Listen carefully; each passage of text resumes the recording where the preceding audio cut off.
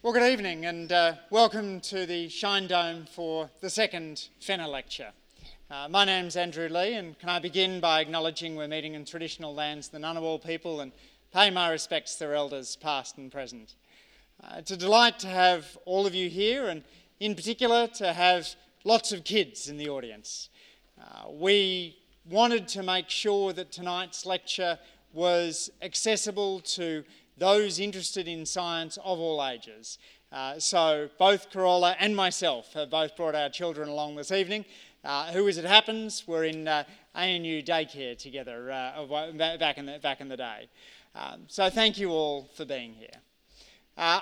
My electorate used to be called Fraser until Malcolm Fraser passed away and the powers that be decided that they needed to abolish the Jim Fraser seat so they could subsequently create a Malcolm Fraser seat in Victoria. As a result, we then got a new electorate called Fenner, after Frank Fenner. Frank Fenner is one of Australia's great scientists, somebody who worked on malaria, who announced the end of smallpox to the World Health Organization, somebody who worked on myxomatosis, that most important of diseases which helped wipe out the Australian rabbit plague, or at least reduce it considerably. And when there was great concern over the prospect that myxomatosis might make the jump from rabbits to humans, Fenner stood in front of a large group like this, took a vial of myxomatosis, enough to kill 1,000 rabbits, and injected himself in the arm. Kids, don't try this at home. But it was the kind of scientist that Frank was. Somebody who was keen not just to do great bench research, but to make sure that his science was shaping the world. Last year we had Dr. Carl deliver the first Fenner Lecture, and this year it's Carola Vinuesa. Carola is an extraordinary scientist, somebody who's already got a group named after her, who's been awarded the Science Minister's Prize for Life Science. She's the recipient of multiple grants and a plethora of awards. But none of it seems to have gone to her head. She is wonderfully ochre and down to earth, despite being born in Spain. She's somebody who's wonderfully modest about how she does her science. She's a serious science communicator and somebody who is working in the field of genetics, one of the most exciting and promising fields of science. We're going to hear from Carola for about 45 minutes tonight, and then we'll throw it open for questions. We're going to give the first set of questions to the kids in the audience. Not quite sure how we define a kid. I'll just let you self-define on that. And then throw it open more broadly if we still have time. Carola has aimed to to prepare a talk which is accessible for those of you who know a lot about science and those of you who, like me, know very little. She is a rock star in the field, a tango dancer, somebody who loves life and is excited by science and by the prospect of sharing that science with you. Please join me in welcoming Carola Vinuesa.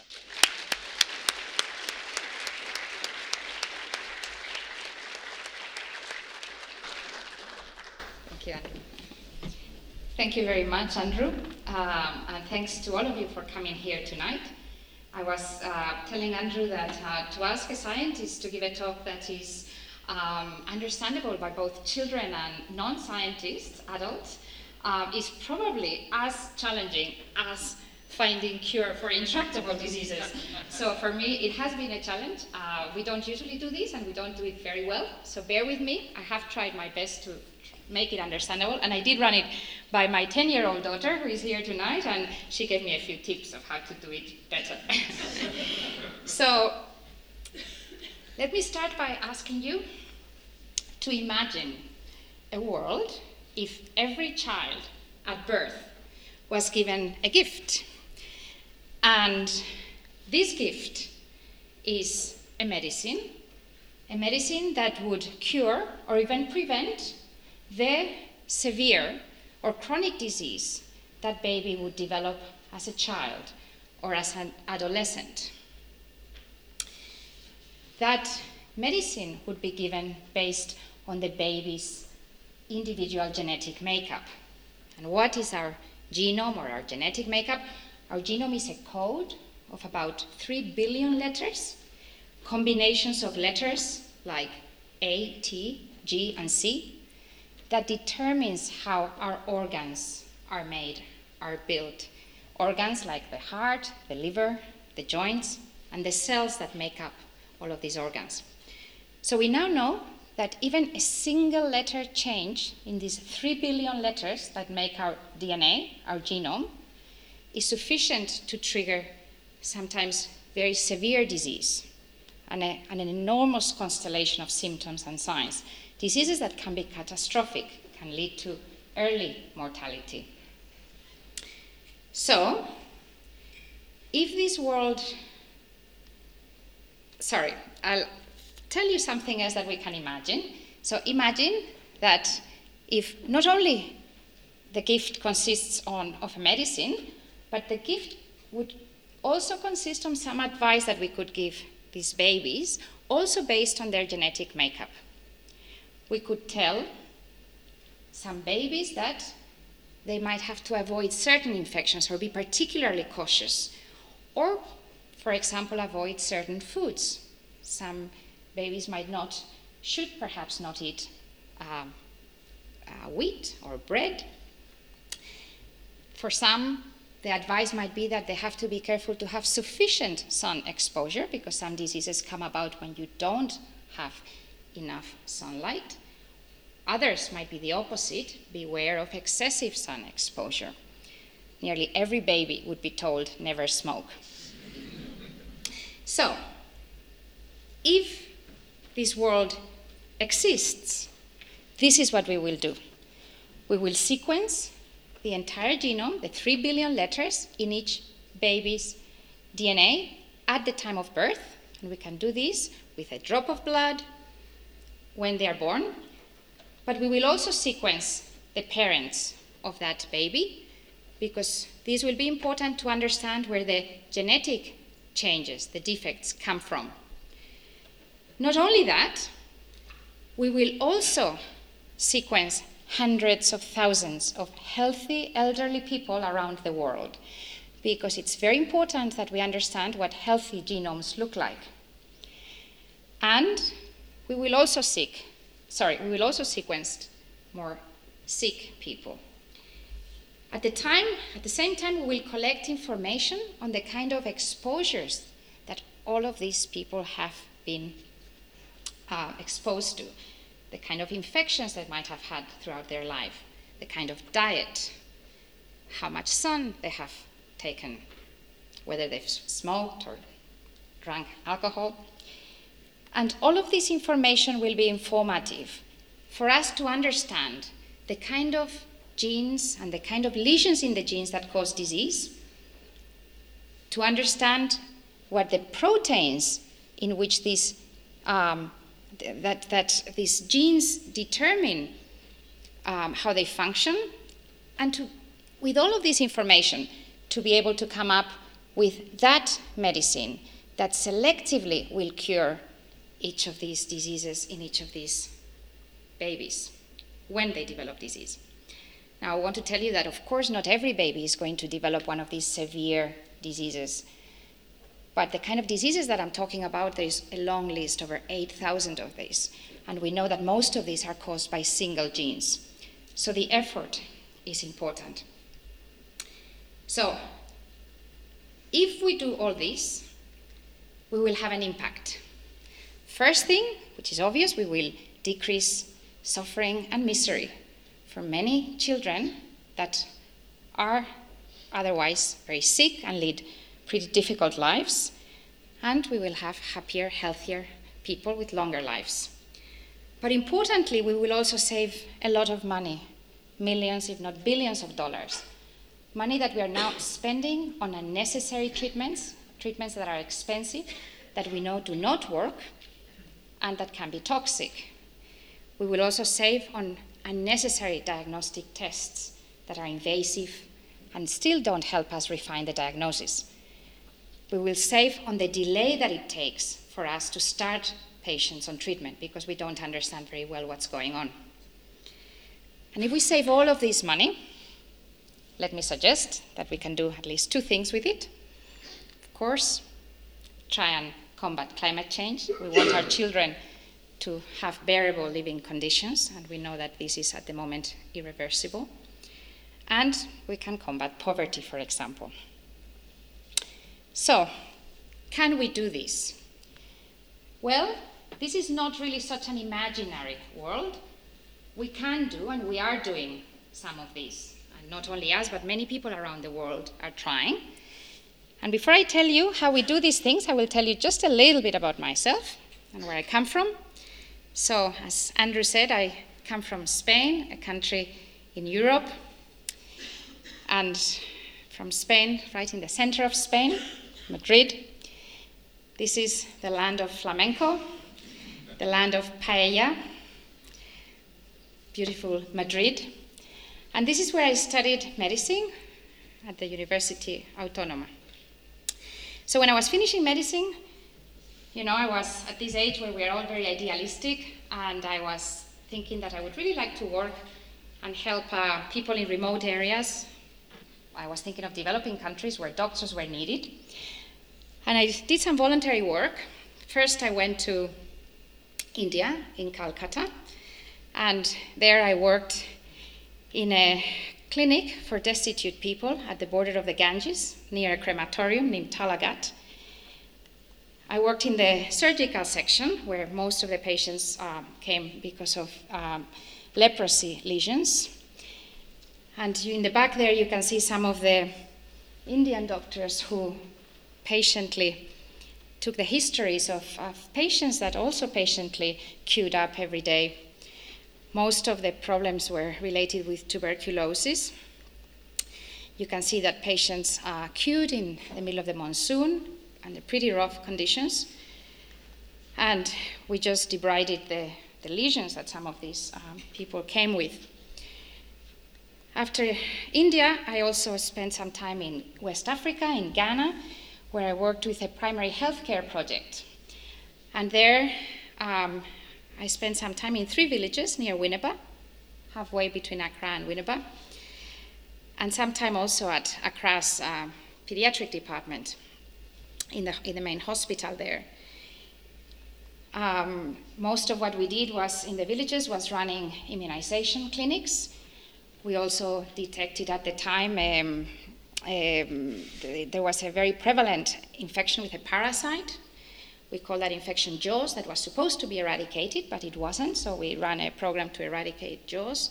And we also ran programs to train local people in family planning and in obstetric care. That's one of the most challenging things in remote places. So at the time I had decided that I wanted to work with an NGO like Doctors Without Borders. I thought that I would like to spend some years or part of my career in places like Africa. I had a wonderful experience. I actually made very good friends that I still keep to date.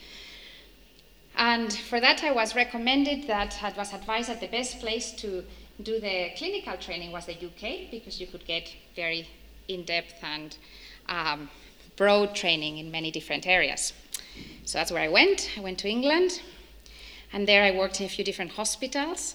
I spent a year in the Wirral, where I did cardiovascular medicine and gastroenterology.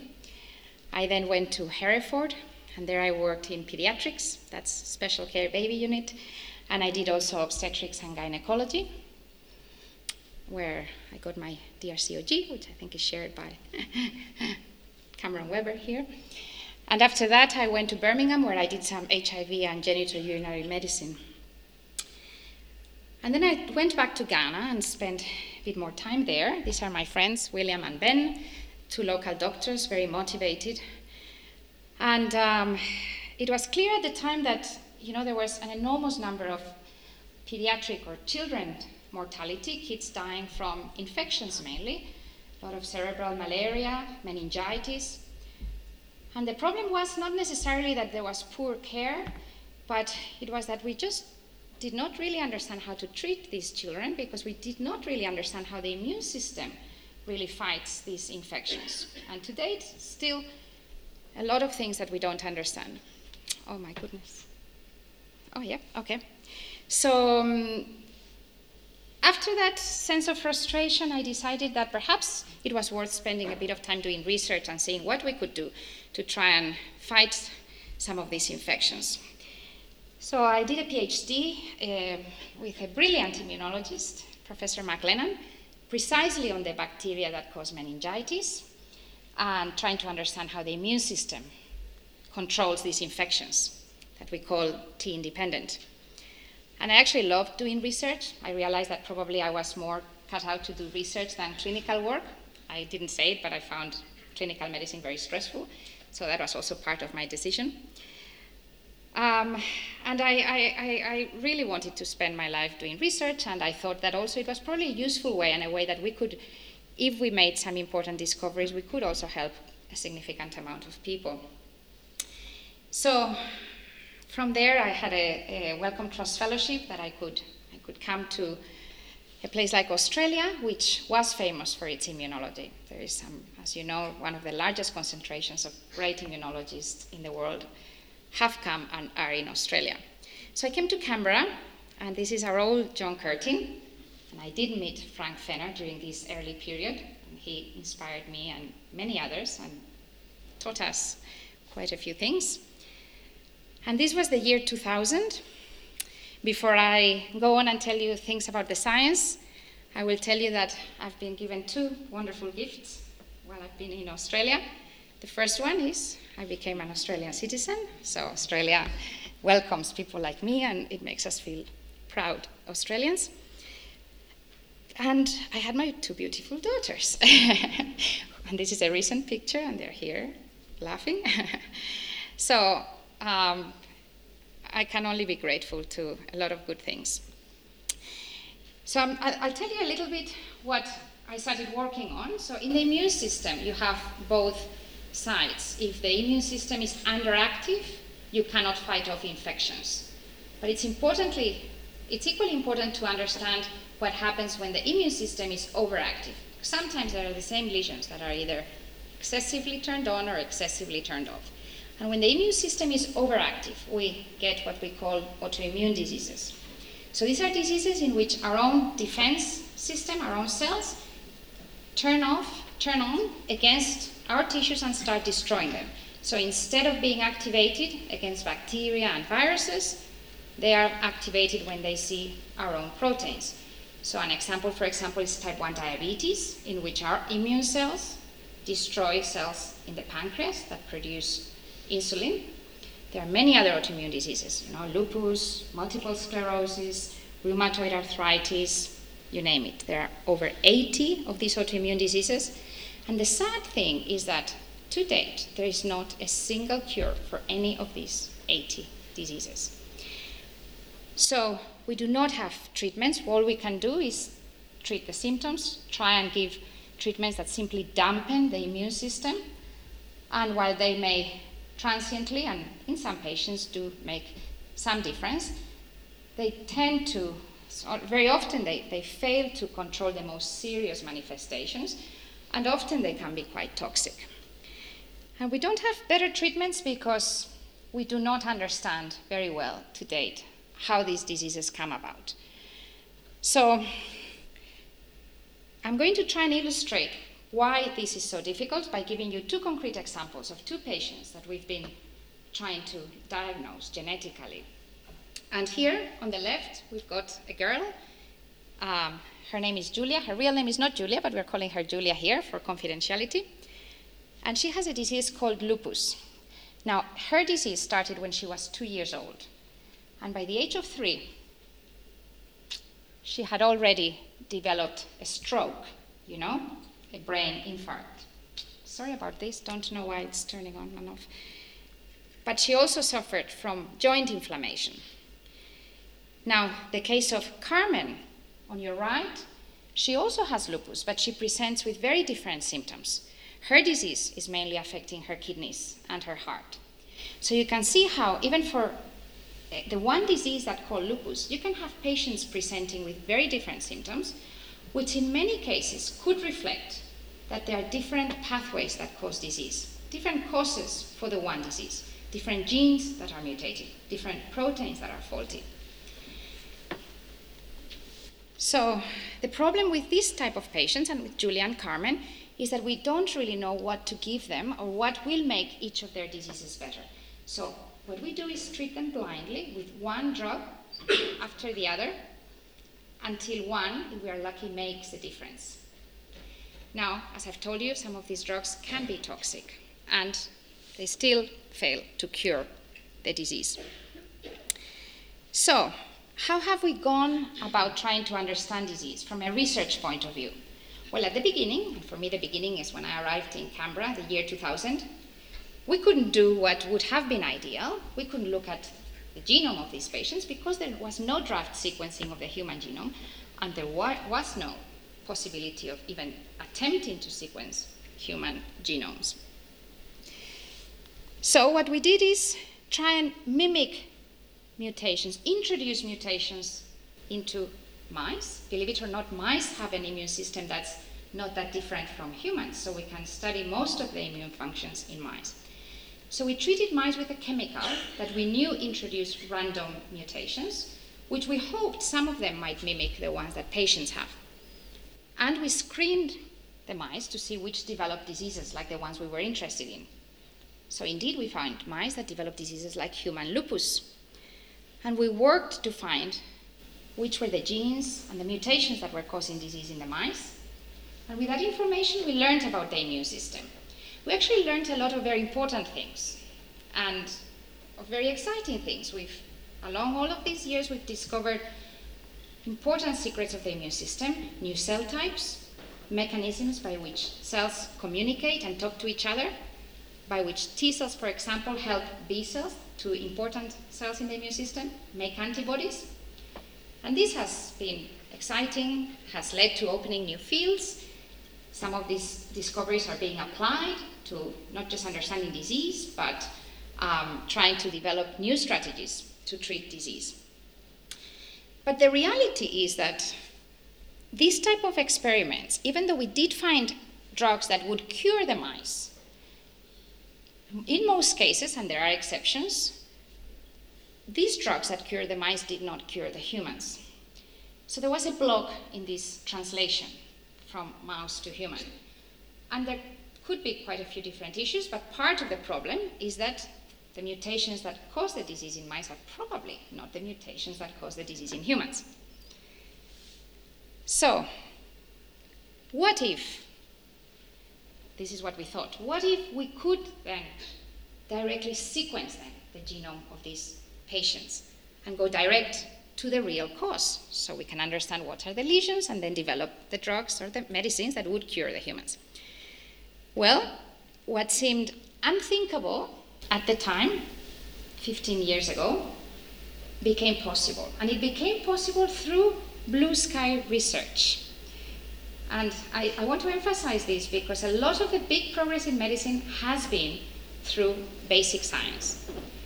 And there was a discovery that was very important, which was a completely new way of sequencing DNA, which made sequencing DNA much faster and much cheaper, so much so that it became affordable. We call this next generation sequencing. So it became, as I say, fast. It took 15 years and nearly $3 billion in 1991 calculated in 1991 to sequence the first human genome. Can you imagine? In many countries around the world in the same one effort of one genome, okay? So now we can do single human genomes in a matter of days, less than a week, and for a fraction of the cost, for $1,000. Still expensive, but compared with all of the diagnostic tests some of these kids will have and the delays in treatment, this is really a very, very small expenditure. So this coincided with a time where we had a brand new John Curtin School of Medical Research, which appropriately has this beautiful shape of a DNA helix. And it did celebrate these advances in genetics because in nearly every wall of our school we have the genome printed in different ways with the letters that I've told you about and lots of beautiful images. So it became possible to do exactly that. We took a blood sample from Julia, we sequenced her entire genome, and we found a single letter mutated in her DNA that we thought could explain disease. But we went further. We tested the protein that was mutated to actually prove that it caused disease, and we understood how it caused disease. Now, this case was relatively straightforward because the protein that we found mutated was a protein that we knew how it worked. It was an enzyme that normally degrades DNA. So for us, we didn't have to do too much to convince ourselves that this was the cause of the disease. And because we understood it, we could recommend a treatment for Julia. Now, this treatment, unfortunately, is still in clinical trials and it hasn't been released, but we are hopeful that Julia will be put on a more specific treatment soon. And this is a little bit more the case of Julia with a little bit more detail. I just want to show you the brain scan. You can see here how there is a block in this middle cerebral artery, so you don't get blood flow to this part of the brain, and this was the cause of her stroke. And you can see here how this is the only child in the family that has 2 copies of the mutated gene, and this work was done by a talented senior researcher, Julia Elliard, at the John Curtin. So, let me tell you about a more difficult case, which are the kind of cases that we very often encounter. This is the case of Carmen. So we went and sequenced her genome as well, and we found, again, a single letter mutated in a gene that we thought could be a great candidate for causing the disease. But there is yet not any human being that has been found to have a mutation in this gene and have a disease like lupus. And we don't completely understand how this protein works. So we thought, how can we really prove it? And how can we be convinced that this protein is the cause of disease? Because if we could, again, we could start a much better treatment. So here we thought, well, we will need to do quite a few experiments. We can't just model an enzyme in a petri dish.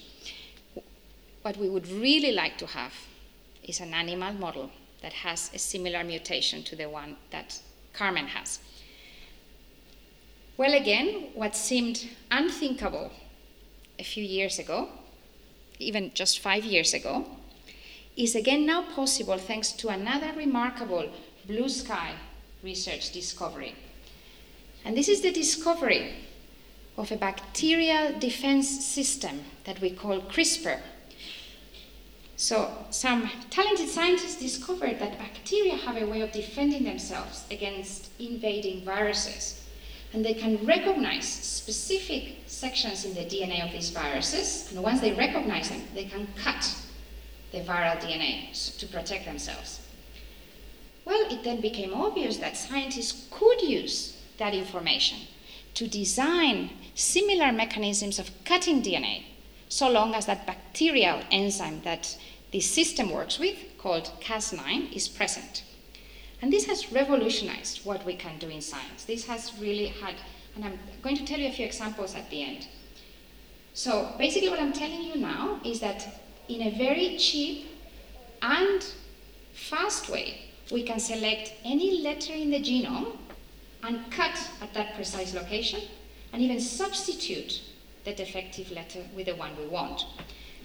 So we could apply this technique, again called CRISPR, to generate the same mutation that Carmen has in a mouse model. So we now have basically the mouse model of Carmen's disease. And through understanding how that protein, that mutation, causes disease in the mouse, we will be in a much better place to try and find which is the best drug that can cure that disease. And we have some information. We are working on this case. There's a PhD student that is very actively trying to understand how this works. So, one of our worries is that this approach will be far too costly for developing countries, which also lack the type of research infrastructure that you need for the genetic analysis I've been telling you. And here I'm highlighting some of the most potent sequencing machines around the world. And of course, you cannot have these machines in other places. The other worry is that this process is still slow because it's not just sequencing genomes, it's understanding how these proteins work. And there are other obstacles as well, which is, I've told you some of the most simple cases. You know, one mutation explains the disease. But we do know that in some cases, not just one mutation. There's 2 mutations in 2 different genes working together. It can be 3. So the chances that any 2 patients with the same disease will have the same genetic lesion is actually quite low. So is this a problem? Should we be worried about this? Well, we are fairly optimistic, and again, cautiously optimistic, I would say. But we do think that once we have understood some extreme severe cases, like that of Carmen and Julia, we will have also identified along the way unique characteristics of each of their diseases. And this could be, for example, an excessive amount of a particular protein in the blood, or an abnormal cell type. We call these biomarkers. Something that tells you that a particular disease is being caused by the mutation that we know was present in Julia or Carmen. So once we have identified these biomarkers, we might be able to start treatment without having to sequence the genome in other patients. So the hope, and it's being applied in some cases, is that in all of these countries that do not have the possibility of genetic sequencing, and even in places like Australia, once we can screen these patients for these biomarkers that tell us that we are dealing with a particular pathway, and then identify the patients that share that biomarker and treat them with the medicine that we know works without, again, sequencing their genome. So this is the circular approach we are taking. Just as a reminder, we start with the patient now, and this has been the serious or important change from what we used to do before. We used to start with mice. Now we start with the patient. We sequence the genome. We look for the best candidates that could explain disease. In some cases, we can directly prove that those candidates cause disease. In others, we have to generate better models to understand how disease comes about. We then find biomarkers or unique characteristics to this genetic lesion in both the patient and the mouse model, and we can then trial drugs that we think might be specific for this pathway. This is what we do at the Center for Personalized Immunology. You've got a website there if you want to find out a little bit more. And then we apply this information to larger cohorts, which we screen for the biomarkers we've identified along the way. So this is the basis of the activity that the CPI runs. It's been funded as an NHMRC Center for Research Excellence based here at the ANU, John Curtin School of Medical Research. We not only deal with autoimmune diseases, we are also dealing with a range of immune deficiencies and primary inflammatory diseases. And we're very fortunate to have this work supported by major government-supported infrastructure, NCRIS. Here at the ANU, we have the National Computational Infrastructure Facility that hosts the largest supercomputer in the Southern Hemisphere, which allows us to analyze hundreds of genomes and compare them at very high speeds. We also are fortunate to have the Australian Phenomics Facility, which allows us to develop all of these new models that I was telling you, animal models, but also other types of models, and now a state-of-the-art CRISPR-Cas9 genome editing facility. So we've gone a step further. We've now taken this to the clinic, and this is thanks to an investment by ACT Health of $7 million, over $7 million, to implement genomic medicine in Canberra. So this was based on the pipeline that we had built for the CPI, and it's led by my close collaborator and colleague, Professor Matthew Cook, who is also a clinical immunologist at the Canberra Hospital. So how does this Canberra Clinical Genomics Service works? Well, patients, generally those patients with severe disease, particularly children, but not only children, also certain cancers, can enter into this workflow. Their genomes of these patients are sequenced, and in many cases, a clinical diagnosis is reached. Those cases in which there is no clinical diagnosis and are immune relevant feed into our discovery pipeline so we can try and understand and refine the diagnosis. So I want to tell you about a couple of other cases, and also I think they illustrate nicely some of the issues that I'm talking to you about. This is a case of a girl that was diagnosed when she was a young teenager, 13 years old, and she presented with a constellation of symptoms and vague signs of immune dysregulation. And I don't want to read all of these. I'm just putting all that information to show you that throughout the last 8 years, she has had multiple visits and hospitalizations, many different provisional diagnoses. She's gradually deteriorated. When she presented last at 21 years, she had lost a lot of weight, chronic diarrhea, problems with chronic cough, lung disease, and again, a range of diagnoses. So she was sequenced last year at our center, and we found a novel mutation in a gene called CTLA4, which explains a rare syndrome that has only been recently discovered.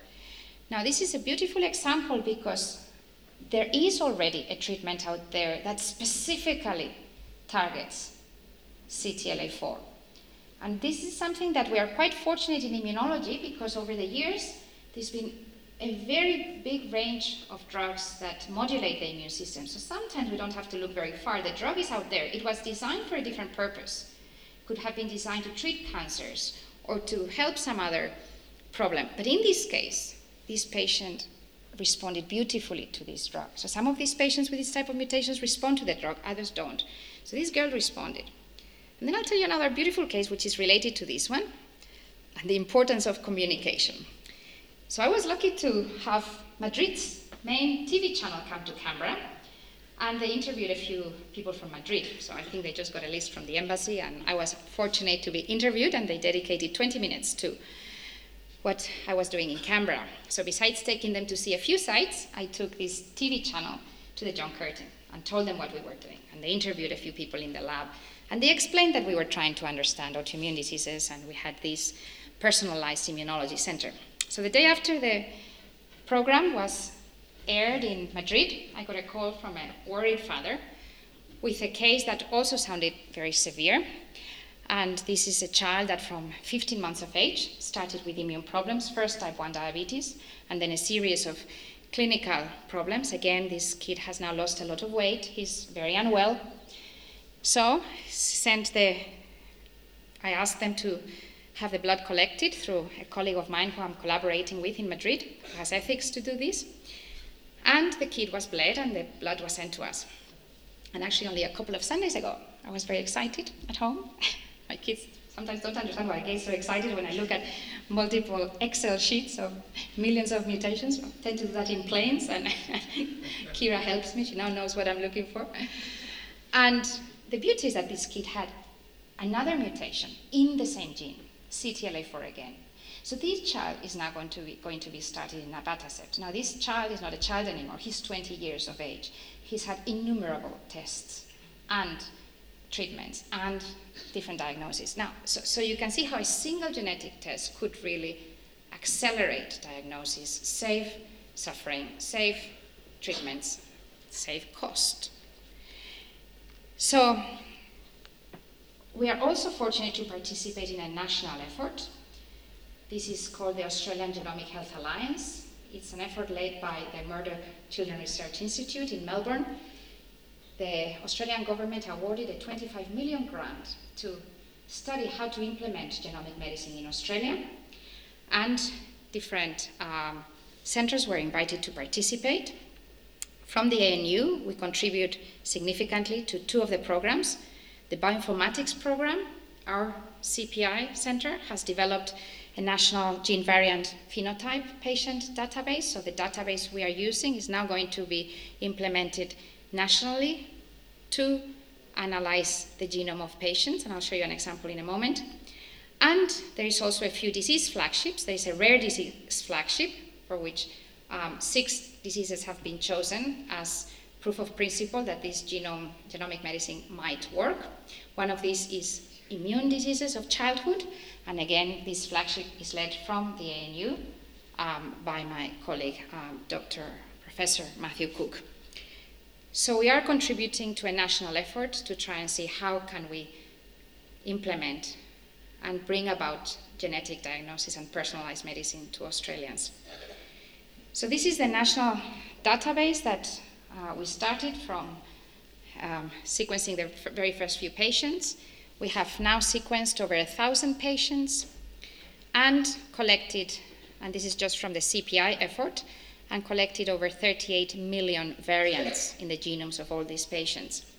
This database allows us to search in multiple ways to find the mutations that we're interested in, apply all sorts of filters, compare genomes from patients with the same disease, with different diseases, and bring in the clinical and phenotypic information from all of these diseases, patients.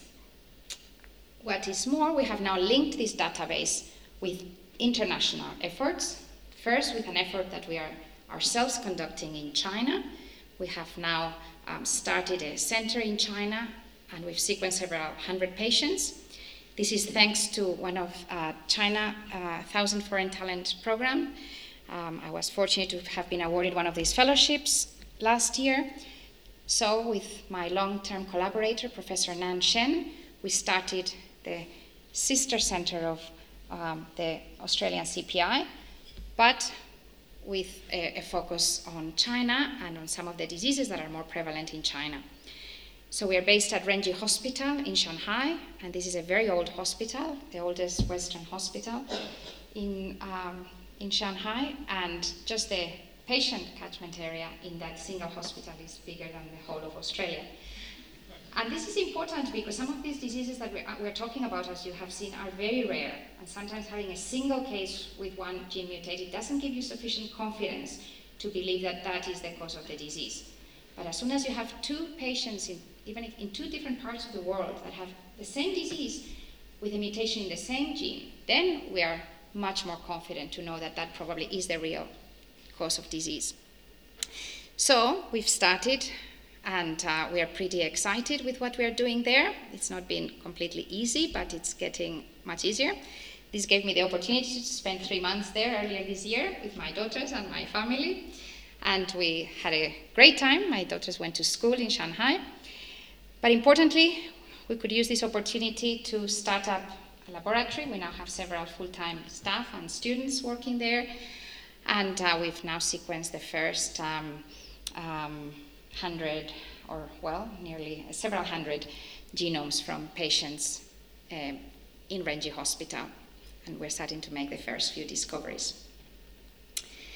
I also want to point out that the ability to have this large infrastructure also enables what we call big data science. We can now develop new tools, and we have invested quite a bit of effort in developing new tools, like, for example, what we call this Rare Variant Explorer, which at an amazing speed allows us to compare hundreds of genomes at the same time, and we can ask important questions that before were really difficult to answer, such as tell us what ethnic differences the program can automatically detect between different cohorts. Not just ethnic differences, but difference in the way the patients have been sequenced, differences in the platforms. So I think the importance of to be able to bring together not just infrastructure, but different collections from around the world is exceptional to understand what this genetic variation looks like. And our effort has not just been to establish a network with China, but we now also have solid networks with other countries in Europe, particularly in Eastern Europe, also in other places in the world like Oman, Argentina. So I also wanted to touch on the importance of working with industry, and we have now been building links with local industry like CSL, who are helping us to develop new drugs in some of the pathways that we are discovering. And, for example, Genentech, who is supporting part of the exercise in developing new preclinical models. We've placed quite a bit of emphasis on educating, training the next generation and the current generation of clinicians and researchers in genomic medicine. This is something that probably cannot wait. And we've run 2 schools of personalized immunology, open to everybody, basically. We ran the first one from Canberra and the second one from Melbourne. And we can do more. And I want to give you a taste of other things that are coming and that are happening in other parts of the world, and we're hoping to start doing them here. I told you about CRISPR and how we can introduce a mutation in a mouse. Well, we can actually also edit the genomes of our own cells, of human cells, adult cells. And we can do this to cure disease. And there are some nice examples where this is already happening. And I'll tell you one, for example. It has already been done. If you take immune cells from the blood of a patient with cancer, for example, lung cancer, you can cut using CRISPR or disable one of the genes that makes immune cells be exhausted, too tired to fight the tumor. If you do this and put the cells back into the patient, these cells will be better at fighting the patient's own cancer. So it can be a very simple way of treating without having to give toxic chemotherapy. You can also potentially prevent disease and prevent infections. So something that's been done experimentally is, for example, use CRISPR to remove the gene that encodes the receptor for HIV. It's a gene called CCR5. So if you remove that receptor, you could have patients that become resistant to being infected. Completely new way of thinking about protecting people from disease. You can also edit the genomes, not just of humans, but of parasites. If you, for example, prevent the mosquitoes that carry the parasites that that cause malaria from reproducing, if you cripple critical genes in reproduction of these mosquitoes, we are going to lower the transmission of diseases like malaria. Now, people think that probably mosquitoes will find a way to become resistant to this, but there's intense research in this respect at the moment. You could also edit the DNA of the viruses that cause the infections themselves. And there's been some very nice studies in mice infected with HIV, in which researchers have used CRISPR to cut the DNA of the HIV virus so that it cannot replicate. And some of these mice have been completely cured from HIV. So potentially this could be applied. Now the problem so far is that this technique is still not perfect. It's not completely accurate. It can target what we want it to target, but often it targets other sites. By accident, it could cut in other places. So this is sufficient risk to think very carefully about when to use this. And there's a lot of intense research to find other enzymes that might be a little bit more accurate. But we think that in the foreseeable future, these advances could be made. Now, the most controversial area is using this genome editing to edit the genome of reproductive cells, cells like the sperm, the eggs, the early embryos. The problem with this is that on the one hand, we could eliminate completely disease, but on the other hand, those changes are going to be heritable. They're not going to be occurring exclusively in the organism we introduce them in this particular embryo, for example. Because they occur in the reproductive cells, they are going to be transmitted forever to the descendants. So this poses a risk if something goes wrong. We are tinkering with evolution, and we come into the area that's a little bit gray. What is a justifiable intervention? What is a disease that would justify doing this editing? And where are we looking into conditions that perhaps might not be so clearly justifiable and even people speculate in the area of eugenics, trying to generate traits that will make humans faster or better looking.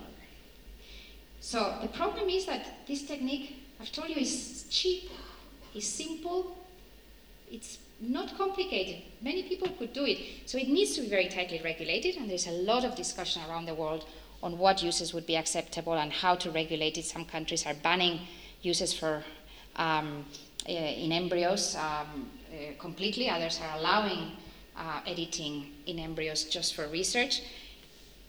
And we will see what happens in this field. So what is our vision? Here at the ANU, we already have a center that can perform genetic diagnosis and in some cases identify more targeted treatment.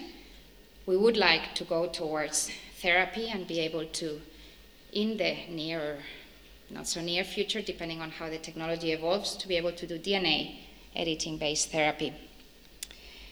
So, just to summarize, we know that solving disease requires a genomic approach, big data, skill sets across a number of areas, national and international approach.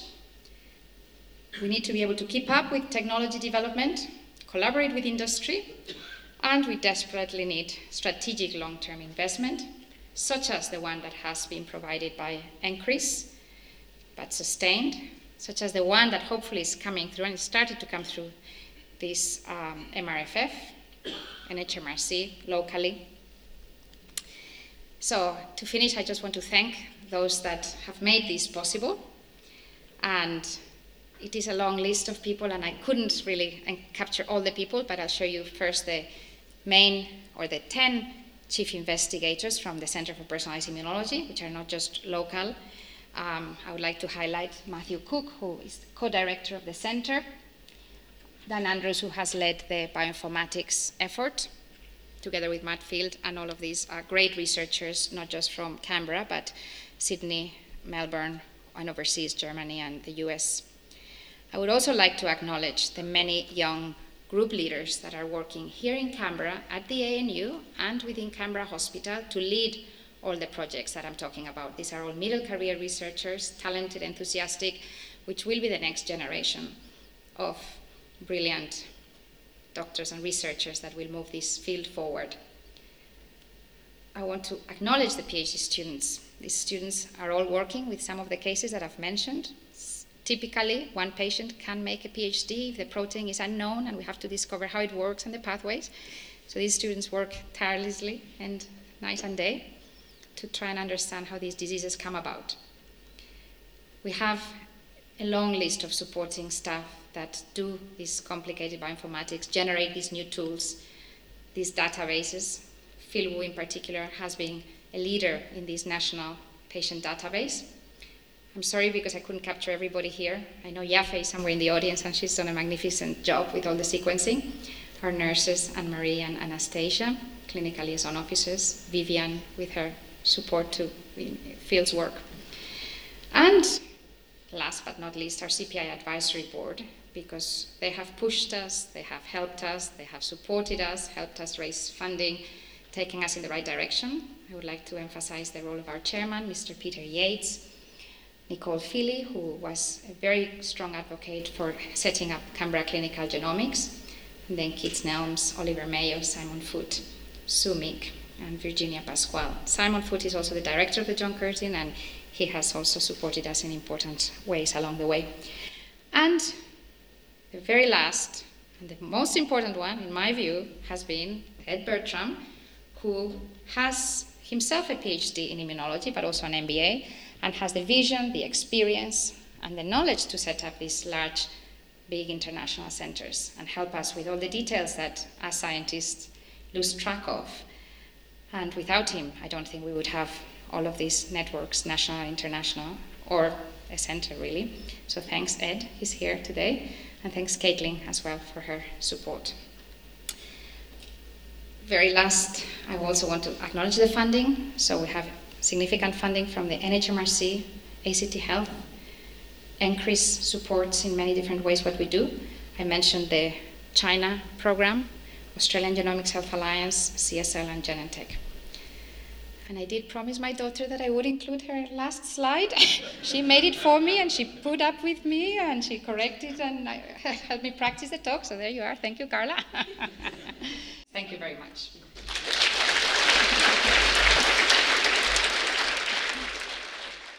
Well, we've come to the end of what I think you'll agree with me was a fascinating lecture.